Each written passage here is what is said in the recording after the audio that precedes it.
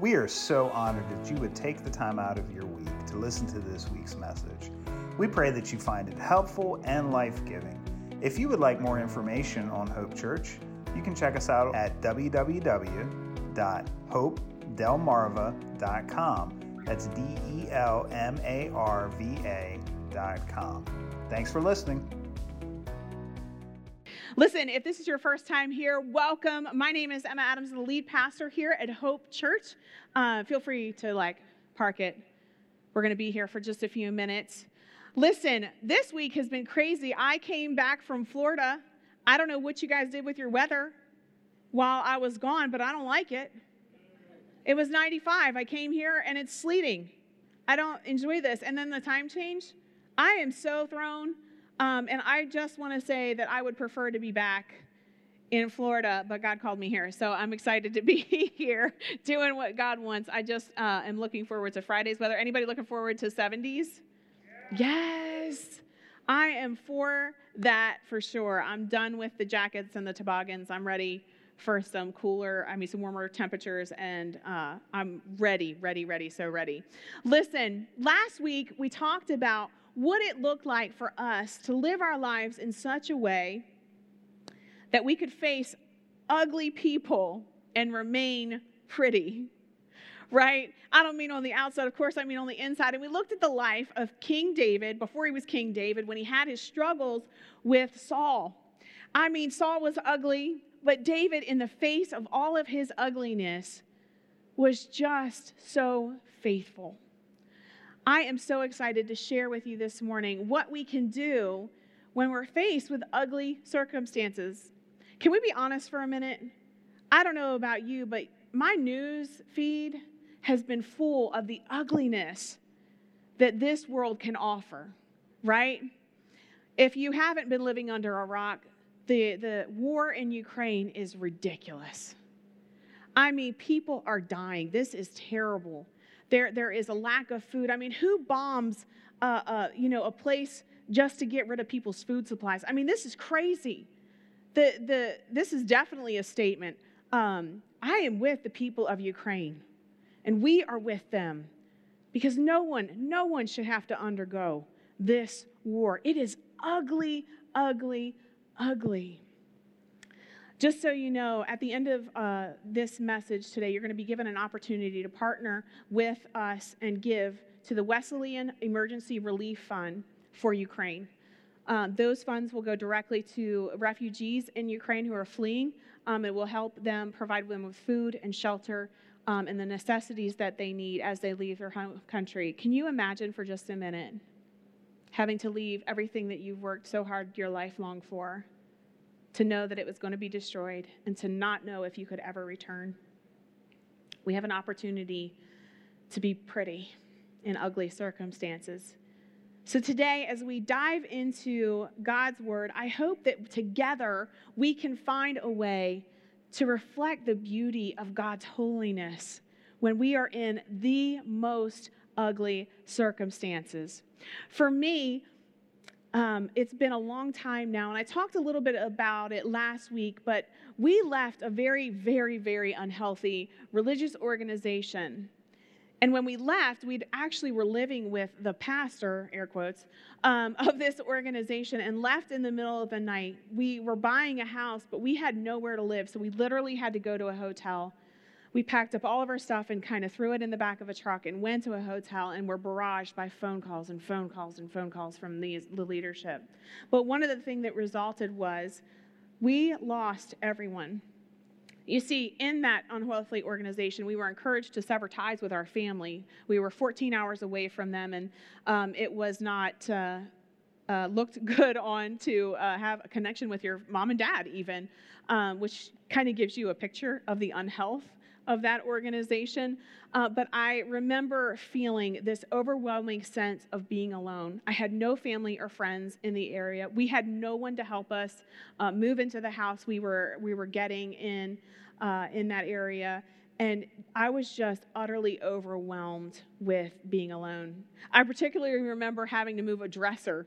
And it was heavy, and it was just Alfie and I. Literally, we were cut off from any friends that we had in the organization. They were told, do not call them. You are not allowed to have contact with the Adams anymore. Like, they were warned. Isn't that crazy, right? And I had no one to help us with this dresser. And I remember being so exhausted and so weary and trying to put this dumb dresser in my house. And I was just sobbing. And one of Alfie's coworkers at the company showed up. And I literally fell onto them like crying because I was so relieved that somebody was there to help. Even in the ugliest of circumstances, we can learn how to respond beautifully. I can tell you I didn't always get it right at that time in my life, but I did learn a lot from that season in my life. And this morning, we're going to look at the life of Ruth. I don't know about you. Have you been there? Have you ever lost somebody? And you're just like, God, where did you go? And you feel lost. Or maybe you've experienced like a fire and you lost everything that you worked for. Or maybe you didn't have the resources to feed yourself or your family and you find yourself in ugly circumstances. This morning we have a family who would very much identify with our Ukrainian brothers and sisters because they had some ugly circumstances in their life. And we all face ugly circumstances at one point in our lives or another, and it can often be without warning. It can be a death, it can be loss, it can be abuse, it can be pain that can literally strip the beauty from our lives. But this morning, I would challenge you that if we can just press in to the presence of God and do what this person and these people did, we will find the way forward to be beautiful and reflect God's beauty in our ugliest of circumstances. We're going to look into the lives of some unlikely heroes in the book of Ruth this morning. Man, it's one of my favorite stories. It reads very quickly and very easily. There's only 4 chapters, but Ruth is kind of remarkable. Ruth is only one of 2 books of the Bible that is named for a woman, and what's even more remarkable than that is that it's named for a woman who isn't even Jewish. She was a Gentile. Now, back in the day, Gentiles were anybody who was not of God's chosen people from the line of Abraham or Israelites. And so to have this woman have her own book in the Bible is amazing to me, that she would be able to have this honor. But there's a reason for that. There's a reason why Ruth is in here. And I think it's to paint a picture of what life can look like when we begin to embrace God and reflect his beauty back into our world. Let's take a look at Ruth chapter 1. Now, you're going to have to bear with me because this is a long one, but it's a good one, okay? So we're going to be reading Ruth 1 through 22. It's going to be on the screen. It says, in the days that the judges ruled, there was a famine in the land. So a man from Bethlehem in Judah, together with his wife and 2 sons, went to live for a while in the country of Moab. Listen, famine had to be pretty serious for this man to take his whole family to Moab, because Moab was not good. Like, the Moabites were people who worshiped other gods, and like they did child sacrifice, and they were all freaky weird, and like it was not great. So it had to be bad for this guy to head out. So the man's name was Elimelech, and his wife's name was Naomi, and the name of his 2 sons were Mahlon and Chilion, and they were Ephrathites from Bethlehem in Judah. Who else was from Bethlehem? Do you remember? David. Same guy from last week. You're going to see connections all throughout this. And they went to Moab and lived there. Now, Elimelech, Naomi's husband, died, and she was left with her 2 sons. And they married Moabite women, one named Orpah and the other Ruth. Here's a really fun side fact that has nothing to do with my message, that's a bit of useless information in case you ever care. Did you know that Oprah's mom actually named her after Orpah, but got the spelling wrong, and so it became Oprah? Did you know that? Isn't that crazy? She explained that story. Okay, side note, has nothing to do with what we're talking about. But after they had lived there for about 10 years, the text says, both Mahlon and Chilion also died, and Naomi was left without her 2 sons or her husband. So when Naomi heard in Moab that the Lord had come to the aid of his people all the way back in Bethlehem by providing food for them, she and her daughters prepared to return home from there. So we have Ruth there, and with her 2 daughters-in-law, she left the place where she was and where she had been living and set out on the road that would take them back to the land of Judah. And then Naomi said to her daughters-in-law, go back, each of you. Go home, girl. She said, go home. Go to your mother's home, and may the Lord show you kindness as you have shown kindness to your dead husbands and to me. Naomi's being very generous here in this moment. She's giving the girls an out. She's saying, look, I have nothing to offer you. I don't even know if there's actually food back home. All I know is that I have some property left there, and it's the only thing I have left of my dead husband and my sons, and I'm going to go there and I'm going to die. Like, this is my plan for my life, is I'm going to go back to where I was born and I'm going to die. And so then she kissed them goodbye, and they wept aloud. And they said, she said to the girls, listen, I want you to go ahead home. But they said, no, we're not going to go home. We're going to come with you. And so this is what happens. In verse 11, it says, but Naomi replied, why should you go on with me? Can I still give birth to other sons who could grow up to be your husbands? No, my daughters, return to your parents' homes, for I am too old to marry again. And even if it were possible, and I were to get married tonight and bear sons, then what? Even if I could give you husbands now, then what? Would you wait for them to grow up and refuse to marry someone else? No, of course not, my daughters. Things are far better for me than they are for you, because the Lord himself has raised his fist against me. And again they wept together, and Orpah kissed her mother-in-law goodbye, but Ruth clung tightly to Naomi. Look, Naomi said to her, your sister-in-law is gone back to her people and to her gods. You should do the same. But listen to this response. But Ruth replied, don't ask me to leave you and turn back. Wherever you go, I will go. Wherever you live, I will live. And your people will be my people, and your God will be my God. Wherever you die, I will die, and there I will be buried. May the Lord punish me severely if I allow anything but death to separate us. And when Naomi saw that Ruth was determined to go with her, she stopped urging her. So the two of them continued on their journey.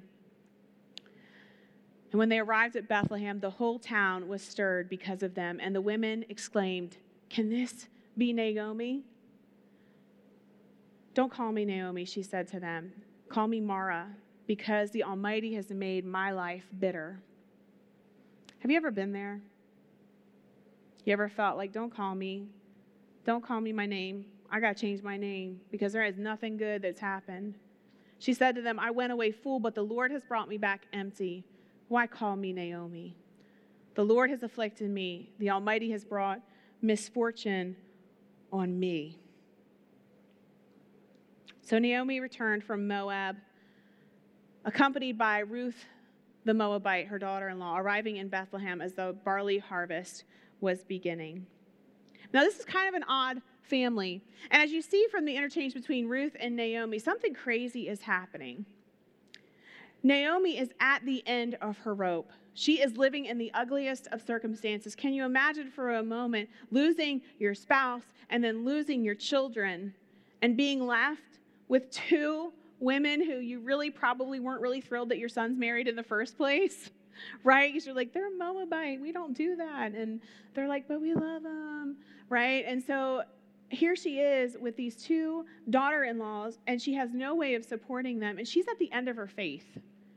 She's like, God has been, like, the Almighty has dealt with me severely, and I'm done. I'm out.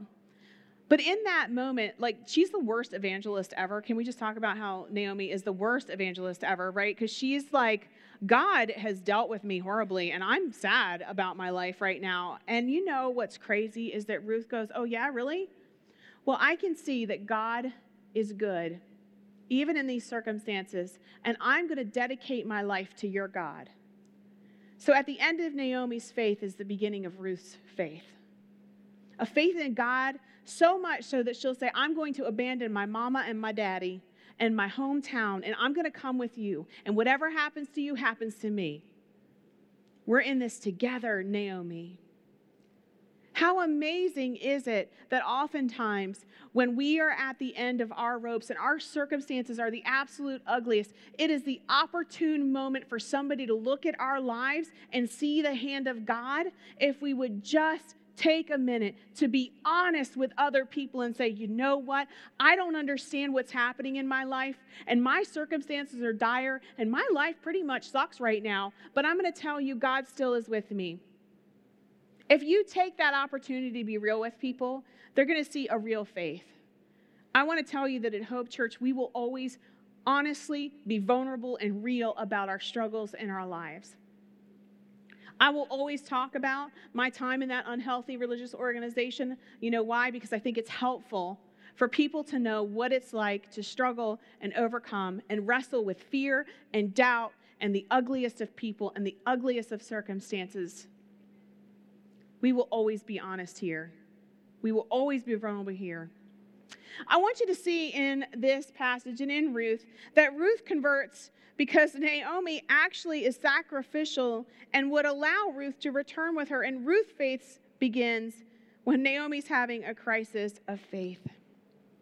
So we jump in to chapter 2, but I want to take note that Ruth says here in chapter 1, she says, may the Lord punish me severely if I allow anything but death to separate us.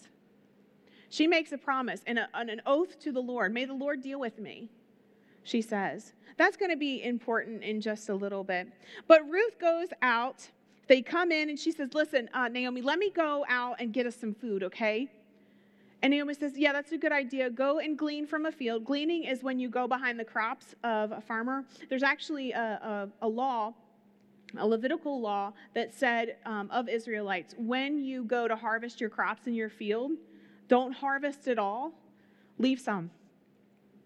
Leave some left over for people who are poor and needy and hungry. You see, God is always, always worried about his people. Sorry. God always cared. And so this is the opportunity that Ruth had to go and find food. So she goes out and she goes to a closed field and she begins to glean. And so she works behind the harvesters. And listen to this. It says, as it turns out, thank you. As it turns out, this happens to be the field of a man named Boaz. Boaz is a rich dude in the town. He is a farmer, has lots of fields, and he's also a relative of Elimelech, her dead husband. So she has the opportunity to go and work in his field. And it says, just then, Boaz shows up. Just then, Boaz shows up. As it turns out, just then. And Ruth is noted for her hard work. Boaz sees her working. And he asks his workers, who this? Who that is out there? She all right. I see her hustling. I see her gathering. Who's that? And they said, oh, that's Naomi's daughter-in-law. You know, Naomi, Elimelech's wife. He did. He's like, yeah, I heard. And he said, okay, that's amazing. And so he takes Ruth and he says, hey, girl. He said, hey, girl. I seen you. Why don't you come over here and eat with me? And so he invites her to dinner. And he says to her, listen, stay right here with us where you gather grain and don't go to other fields because, man, they're sketchy out there. And I don't want you to get hurt. So I want you to stay here in my fields with me. Okay, boo? You stay with my people. And I've told them to protect you. So you're going to be all right. And this is what she says. She says, she fell at his feet and thanked him warmly. She said, what have I done to deserve such kindness? I am only a foreigner. Boaz replies, yes, I know. But I also know about everything you have done for your mother-in-law since the death of your husband. I have heard how you left your father and mother in your own land to live here among complete strangers. May the Lord, the God of Israel, under whose wings you have come to take refuge, reward you fully for what you've done. He blesses her. He's like, girl, I heard about you. I heard that you were faithful. in the middle of the ugliest circumstances, girl, I heard you were faithful. And can I tell you that faithfulness paves the way for God's kindness? You want God's kindness in your life, and trust me, you want God's kindness in your life? Be faithful. Ruth was faithful. In everything she did, she was faithful. She was faithful to the needs of Naomi, who couldn't care for herself. Can I tell you that God loves it when we step in the line of somebody who needs and is poor and has no ability to ever pay us back? When we step in and bless somebody and make sure that they're cared for, God sees that. And he's like, whoa. He's like Boaz. He's like, whoa, I see you. Okay. And then Boaz is faithful to the needs of Ruth. He says, hey, girl, you stay with my people. You glean from my fields. You go ahead and stay with my people. I'm going to protect you. Not only of that, here's some roasted grain, and here's some for your mother-in-law. Make sure she's taken care of. So Ruth's faithfulness leads to Boaz's faithfulness. And it comes right back on Ruth. She's got food for her and her mother-in-law. In verse 23 of chapter 2, we see that Ruth stayed faithful long after she needed to. It says, so Ruth worked alongside the women in Boaz's field and gathered grain with them until the end of the barley harvest. Then she continued working with them through the wheat harvest in early summer, and all while she lived with her mother-in-law. Ruth had options. I don't know if you know this, but she had options. Girl had options. She didn't have to stay with her mother-in-law even after coming back to Bethlehem. As a matter of fact, she had so much food that she was able to sell it, take care of her family, take care of herself. She didn't have to stay with Naomi, but she stayed faithful. And Naomi returns the faithfulness. And we see in chapter 3 that Naomi tells Ruth, listen, girl, I want you to do exactly what I tell you to do. I'm going to teach you how to catch a man. She's like, this is how we Jews do it, okay, girl? I'm going to teach you step by step. Listen to what I say. And she said, listen, it's time for me to find you a permanent house, Naomi. So here's what you're going to do. You're going to clean up, dress up, smell up, get some perfume on. And I want you to go down to the threshing floor where Boaz is.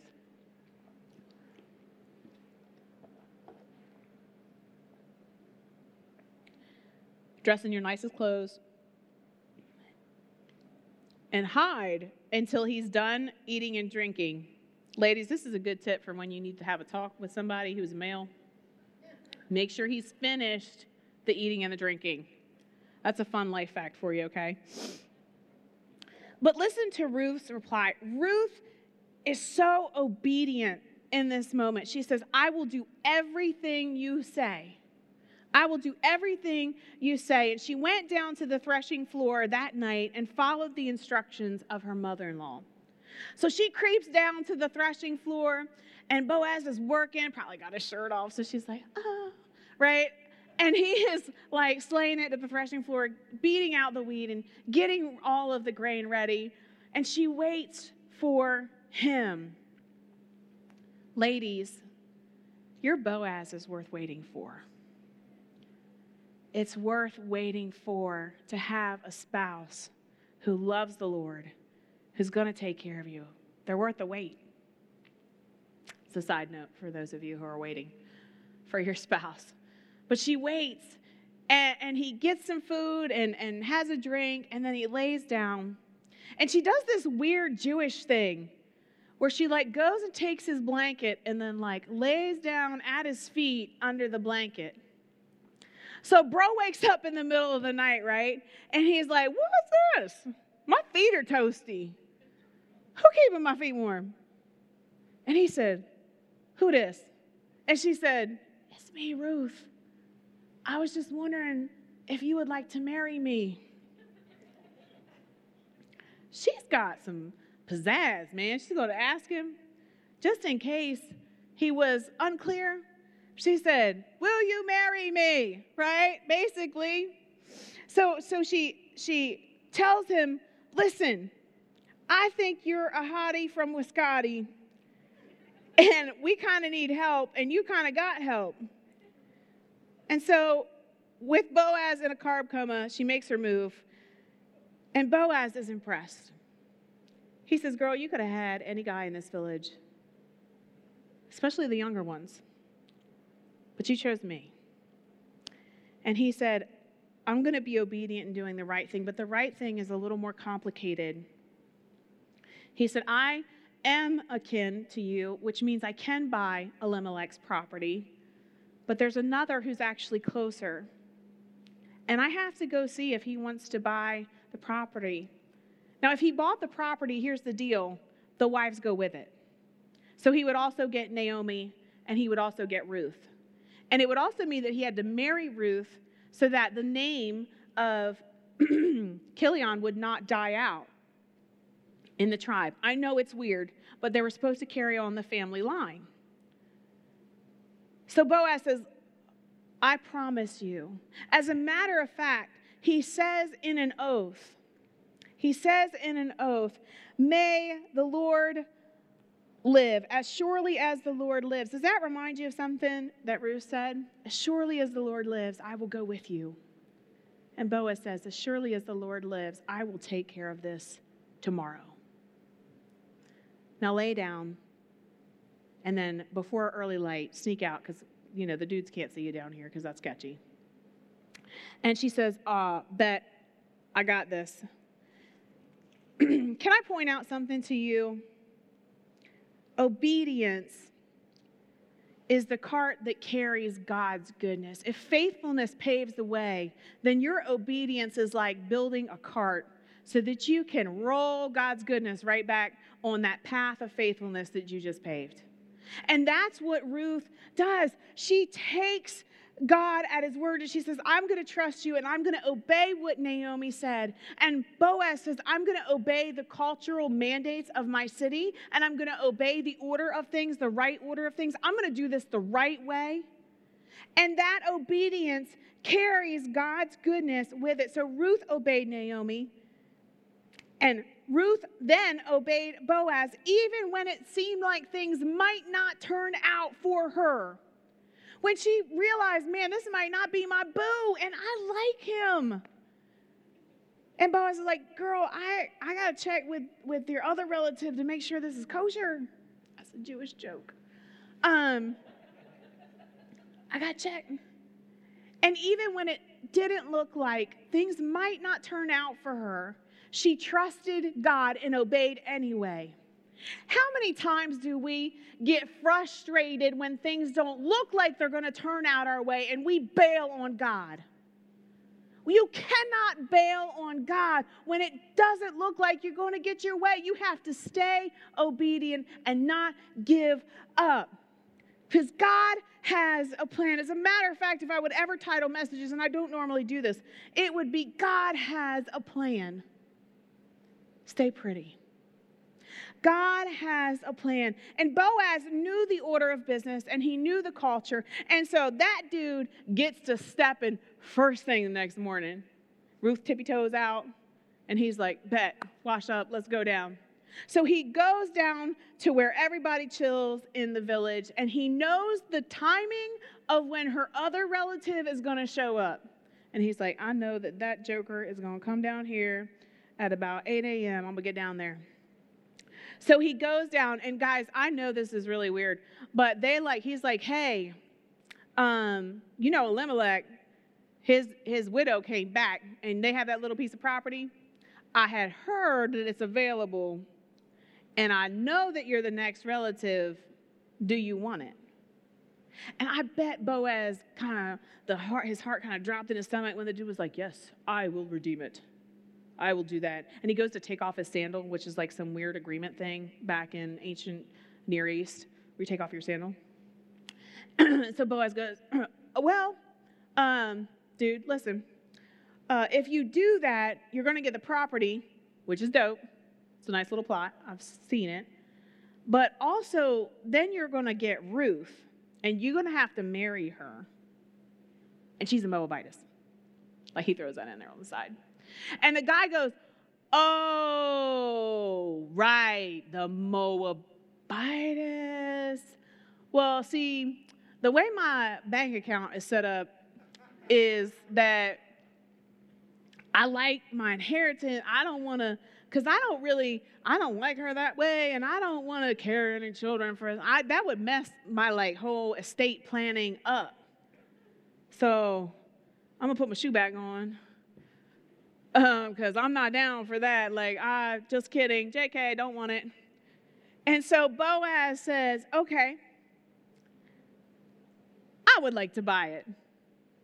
And I have all of these witnesses here, because all the village was around at that point. I have all these witnesses here that I am hereby buying the estate of Elimelech, which includes Ruth, my boo.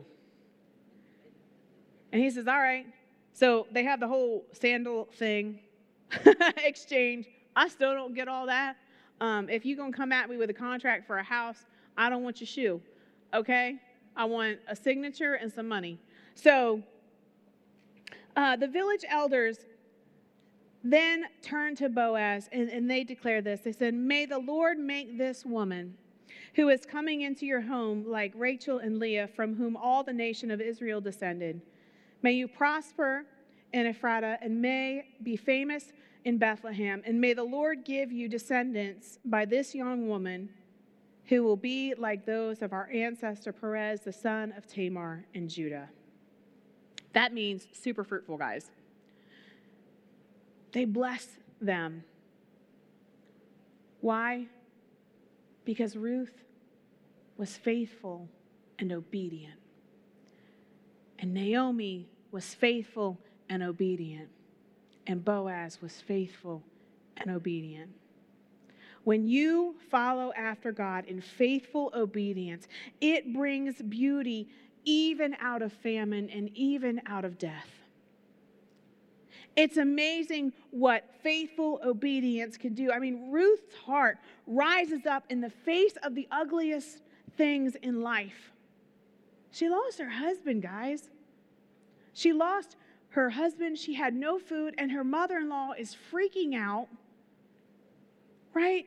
And she stays faithful, and she lived beautifully. So how can you and I cultivate faithful obedience in our lives? I'm going to give you 3 things this morning. If you're a note taker, you're a world changer, so make sure you write these 3 things down. They're going to be on the screen that I observe in Ruth's life.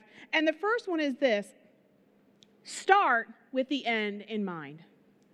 Start with the end in mind. Back in verse 1, or chapter 1, when she declares to Naomi, listen, where you go, I go, and where you stay, I'll stay, and your people will be my people, and your God will be my God, and where you die, I will die. Stephen Covey, in his famous book, says that habit number 2 is live with the end in mind. In other words, plan your funeral now. What do you want people to say about you? What do you want people to stand over your casket and say about your life? What do they want to say about, if you start from that premise of okay, this is what I want people to say about me, then you're going to be able to build a beautiful life that survives ugly circumstances. You're going to be able to start with the end in mind. Ruth said, where you go, I will go, and where you die, I will die. Reverse engineer your life. In my life, I want people to say, Emma faithfully carried the gospel until the end. She was faithful and obedient to God every day of her life. She was faithful to her husband and to the church. To her own hurt, she kept her word. So how do I reverse engineer that in my life? Well, I start by being faithful now. I start by studying and making sure I'm the very best pastor and communicator that I can be. I continue my education, and I stay faithful in educating myself and preparing myself. I stay faithful daily in prayer and Bible study so that I stay connected to the Lord. As a matter of fact, there's another safeguard I have in my life, and I have a spiritual director. Alfie and I both share the same spiritual director. We see her separately, and then we see her together as a couple.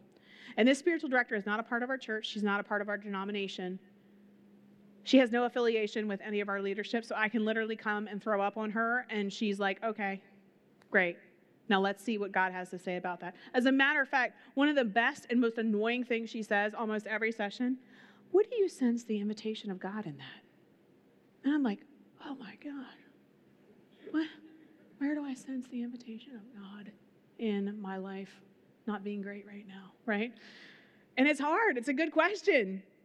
But I have that safeguard in place because I want my spiritual life, I want my spiritual integrity to always be on point. I want to know that my soul is well. So we have that in place. So I know that in the end of my life, I want my faithfulness to God to be a point. So I make sure that I have checks and balances in place now so that my faithfulness lasts.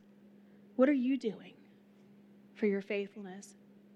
In our marriage, we have agreed upon a situation so that I remain faithful in my marriage and he remains faithful in our marriage. We have open conversations about who we're talking about. Usually if I text a person of the opposite gender or whatever, I usually include him or that person's spouse in it. So we always have openness. You know what? I don't meet with dudes. I just don't. If you need counsel, call Alfie. That's who you're going to go to. Why? Because I want to honor the integrity of my marriage. Do I get it right all the time? No. But I have those checks and balances in place because at the end of my life, I want it to be said of me, she was a faithful wife. I want my kids to be godly men and a woman. And so I make sure that I have everything in place in our home. I screen TV. Yes, I say that they can't watch certain things. Yes, I tell them no a lot. As a matter of fact, my oldest son would tell you, Keen would tell you, that one of my famous phrases is, others may, but, and you may not. That's right. Others may, but you may not. Why? Because we have a godly home. One of my favorite things is Sabbath. One of the ways that we make sure that our home is faithful to the Lord is that we take Saturdays as our Sabbath. So from Friday around 5 or 6 o'clock at night when we all get home from school and work until Saturday the same time, we Sabbath. That means I won't schedule things. I don't do things. I don't schedule ministry life. And we will unplug and play video games or play board games, and we just eat and take nap and play. And you know what's great is this becomes such a practice in our life that my son Oliver goes, oh, it's Sabbath. Tomorrow's Sabbath. I can't wait for Sabbath. And he knows now that it's a holy rest to God. And what does that mean for him in spiritual development? It means that he is associating the goodness of life, of rest and good food and laughing and play with God. How cool is that? He thinks the Sabbath rocks. I feel like that's a win. I am reverse engineering your life. How are you reverse engineering your life? It might be really good if you're a couple in this joint to sit down with your spouse and say, okay, what is the end goal for us? And how can we reverse engineer our home to reflect that? All right, number 2, get gritty. Get gritty with it. Man, that's a really good Andy Mineo song. Anyway, so get gritty. Listen, love is an action. Ruth acted in love toward Naomi. Ruth loved God and Naomi. Love is this. Love is valiant action on behalf of those who need it most. Valiant action. And I would just posit that if you are married, your spouse is the one who needs it most. Your marriage is the one that you should build up and where love should be valiant action. Listen, Ruth worked hard to give love and provision for Naomi, knowing that she couldn't really get anything in return. I want you to cultivate grit. Get gritty. You see, when Ruth was faced with lack and need, she went to work. Girl got dirty with it. She went out in the fields and she worked for it. She dug and she planted. Mamas, work for it. Papas, work for it. Develop grit. Stop quitting when life gets hard. Because guess what? It's probably just going to get harder. So if you don't cultivate grit by not quitting when it gets hard, you're going to falter and fail hard when life gets even harder later. Stop giving up. I love the generations coming after me, but I think sometimes they lack the ability to have that grittiness that says, no matter what, I'm not quitting. I'm not giving up.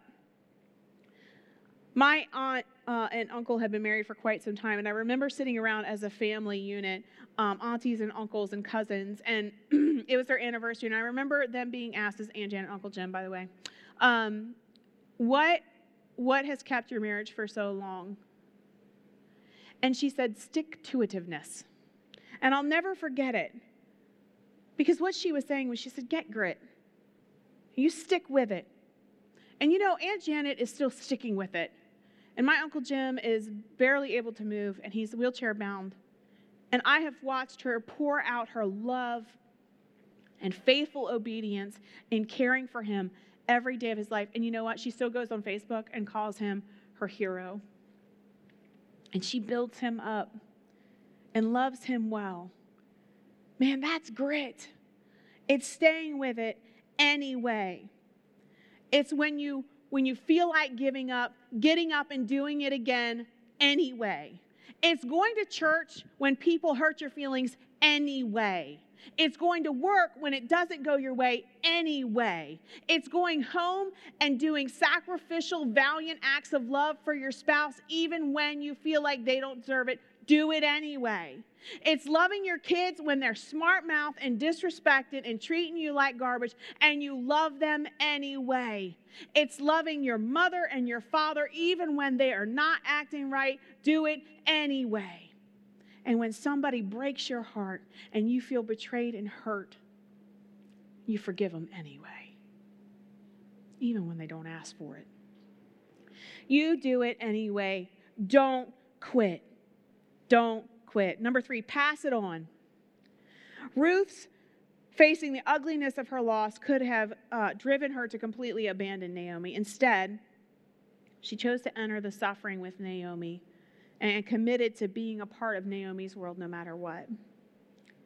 She believed in passing on her love to Naomi. I want to challenge you today to be a part of someone's suffering. Instead of recoiling when you hear of a friend or a coworker or a family member suffering, push into the relationship. Don't just text them, take them to coffee. Don't just give them a phone call, go to their house. Take them food. Come on, that's like the international language of love right there. Carbs. Like, that's my husband's love language. It's C-A-R-B, carb. For sure. And listen, you cannot love somebody spiritually unless you're actively providing a solution for their physical needs. Because redemption is not just spiritual. You have to fulfill somebody's physical needs first.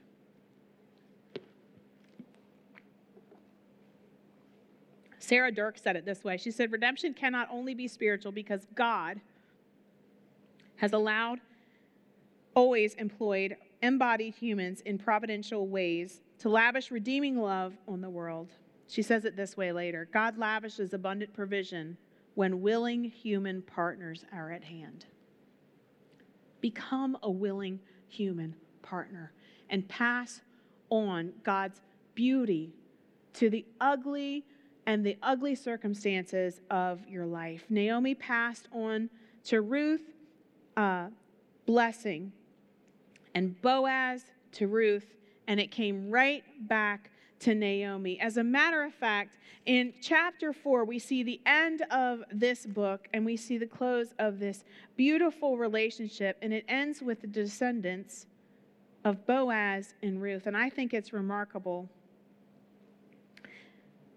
because Ruth and Boaz, brown chicken, brown cow, and have a baby.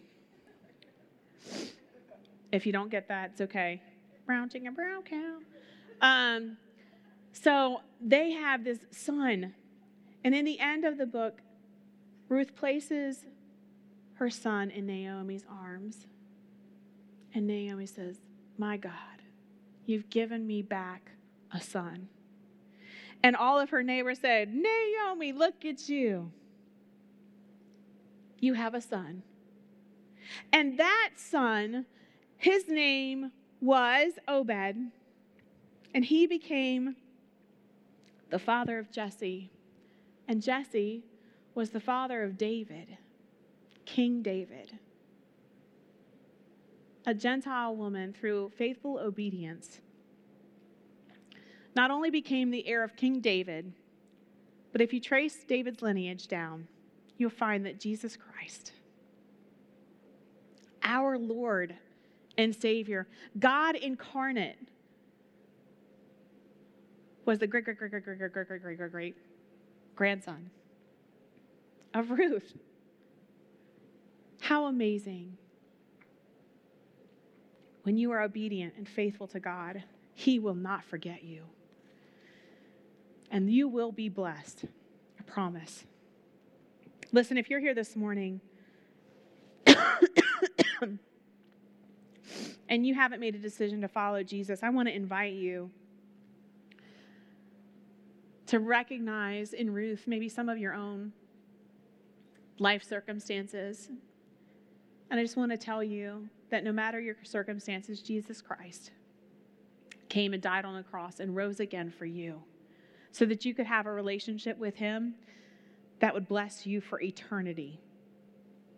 If you want to say yes to Jesus this morning, I would encourage you to pray with me now. And then in just a few minutes, you're going to have the opportunity to either text or to scan a QR code with your phone. So feel free to get your phones out while we pray together. Say something like this to God in your heart. Jesus, I need you. I want to be blessed, but my circumstances haven't always been pretty, and I need a better way to respond. I want to plan with the end in mind, and I want to get gritty and do the work and be faithful and obedient. And I want to be able to pass it on to others, but first I need to get it right with you. I'm saying yes to you today, Jesus. And I'm going to be faithful and obedient. Help me. Confirm by your Holy Spirit now that we're good. In Jesus' name, amen. If you prayed that with me in your heart, I would love for you to scan this QR code or text "That's me" to 94,000, and we'll connect with you this week. Listen, if you are interested in recommitting your life, I don't know if maybe the circumstances of life have driven you away from God, but you need to come back to God. If you need to say, I'm back, God, I'm coming back to you, you can do that this morning as well. You have the opportunity to snap a QR code on the screen as well as we pray. Father, we're coming back. We're coming back to you. We want to rededicate ourselves to you. We want to recommit our lives to you. And we pray that you would receive us and that you would help us to be faithful and obedient no matter what. I say I'm back this morning. I'm back, Jesus. If that's you and you said that prayer this morning, I would encourage you to snap that QR code or say, I'm back to 94,000. And we're going to just text you this week. We're not going to hound you. We just want to text you and let you know that we're praying with you and to help you take your next steps in your relationship with Christ. Listen, I want to finally close with an opportunity for you and I to partner with the refugees in Ukraine. If you didn't know this, we're a Wesleyan church. This is actually a Wesleyan denominational church. And our church, big church, has a Wesleyan Emergency Relief Fund. It's a special fund specifically for emergency situations like the one faced by Ukraine refugees. If you would like to give to this, it's very simple. You would give like you normally give online or through text. And all you have to do is when you get to the website where it gives you like which fund you're giving to or where you're going to direct your giving to, you're going to hit the drop-down box and you're going to find the one that says WERF, Ukraine. And that's the one where you want to give to. And we're going to forward all of that fund right to the Wesleyan Emergency Relief Fund, and that goes directly to Ukrainian refugees who are receiving food and shelter and all of the necessities that they need as people fleeing their homes. So I hope that you pass it on after you get some grit and you plan with the end in mind today. I pray that you would be blessed. I'm going to pray for you as we go, and then Alfie's going to come out and give you a little more direction. Father, I just thank you for your Spirit, and I thank you for your word. I pray, God, that you would use this word to make us holy, even as you, Christ Jesus, are holy. Help us to be more like you daily so that we can pass on the blessing to others. In Jesus' name, amen. We hope you found today's message both helpful and inspiring. Hope Church meets every Sunday at 10 a.m. in Seaford, Delaware at the Seaford Senior High School Auditorium. If you would like more information, you can find it at www.hopedelmarva.com. That's Hope, DELMARVA.com. Thanks for listening.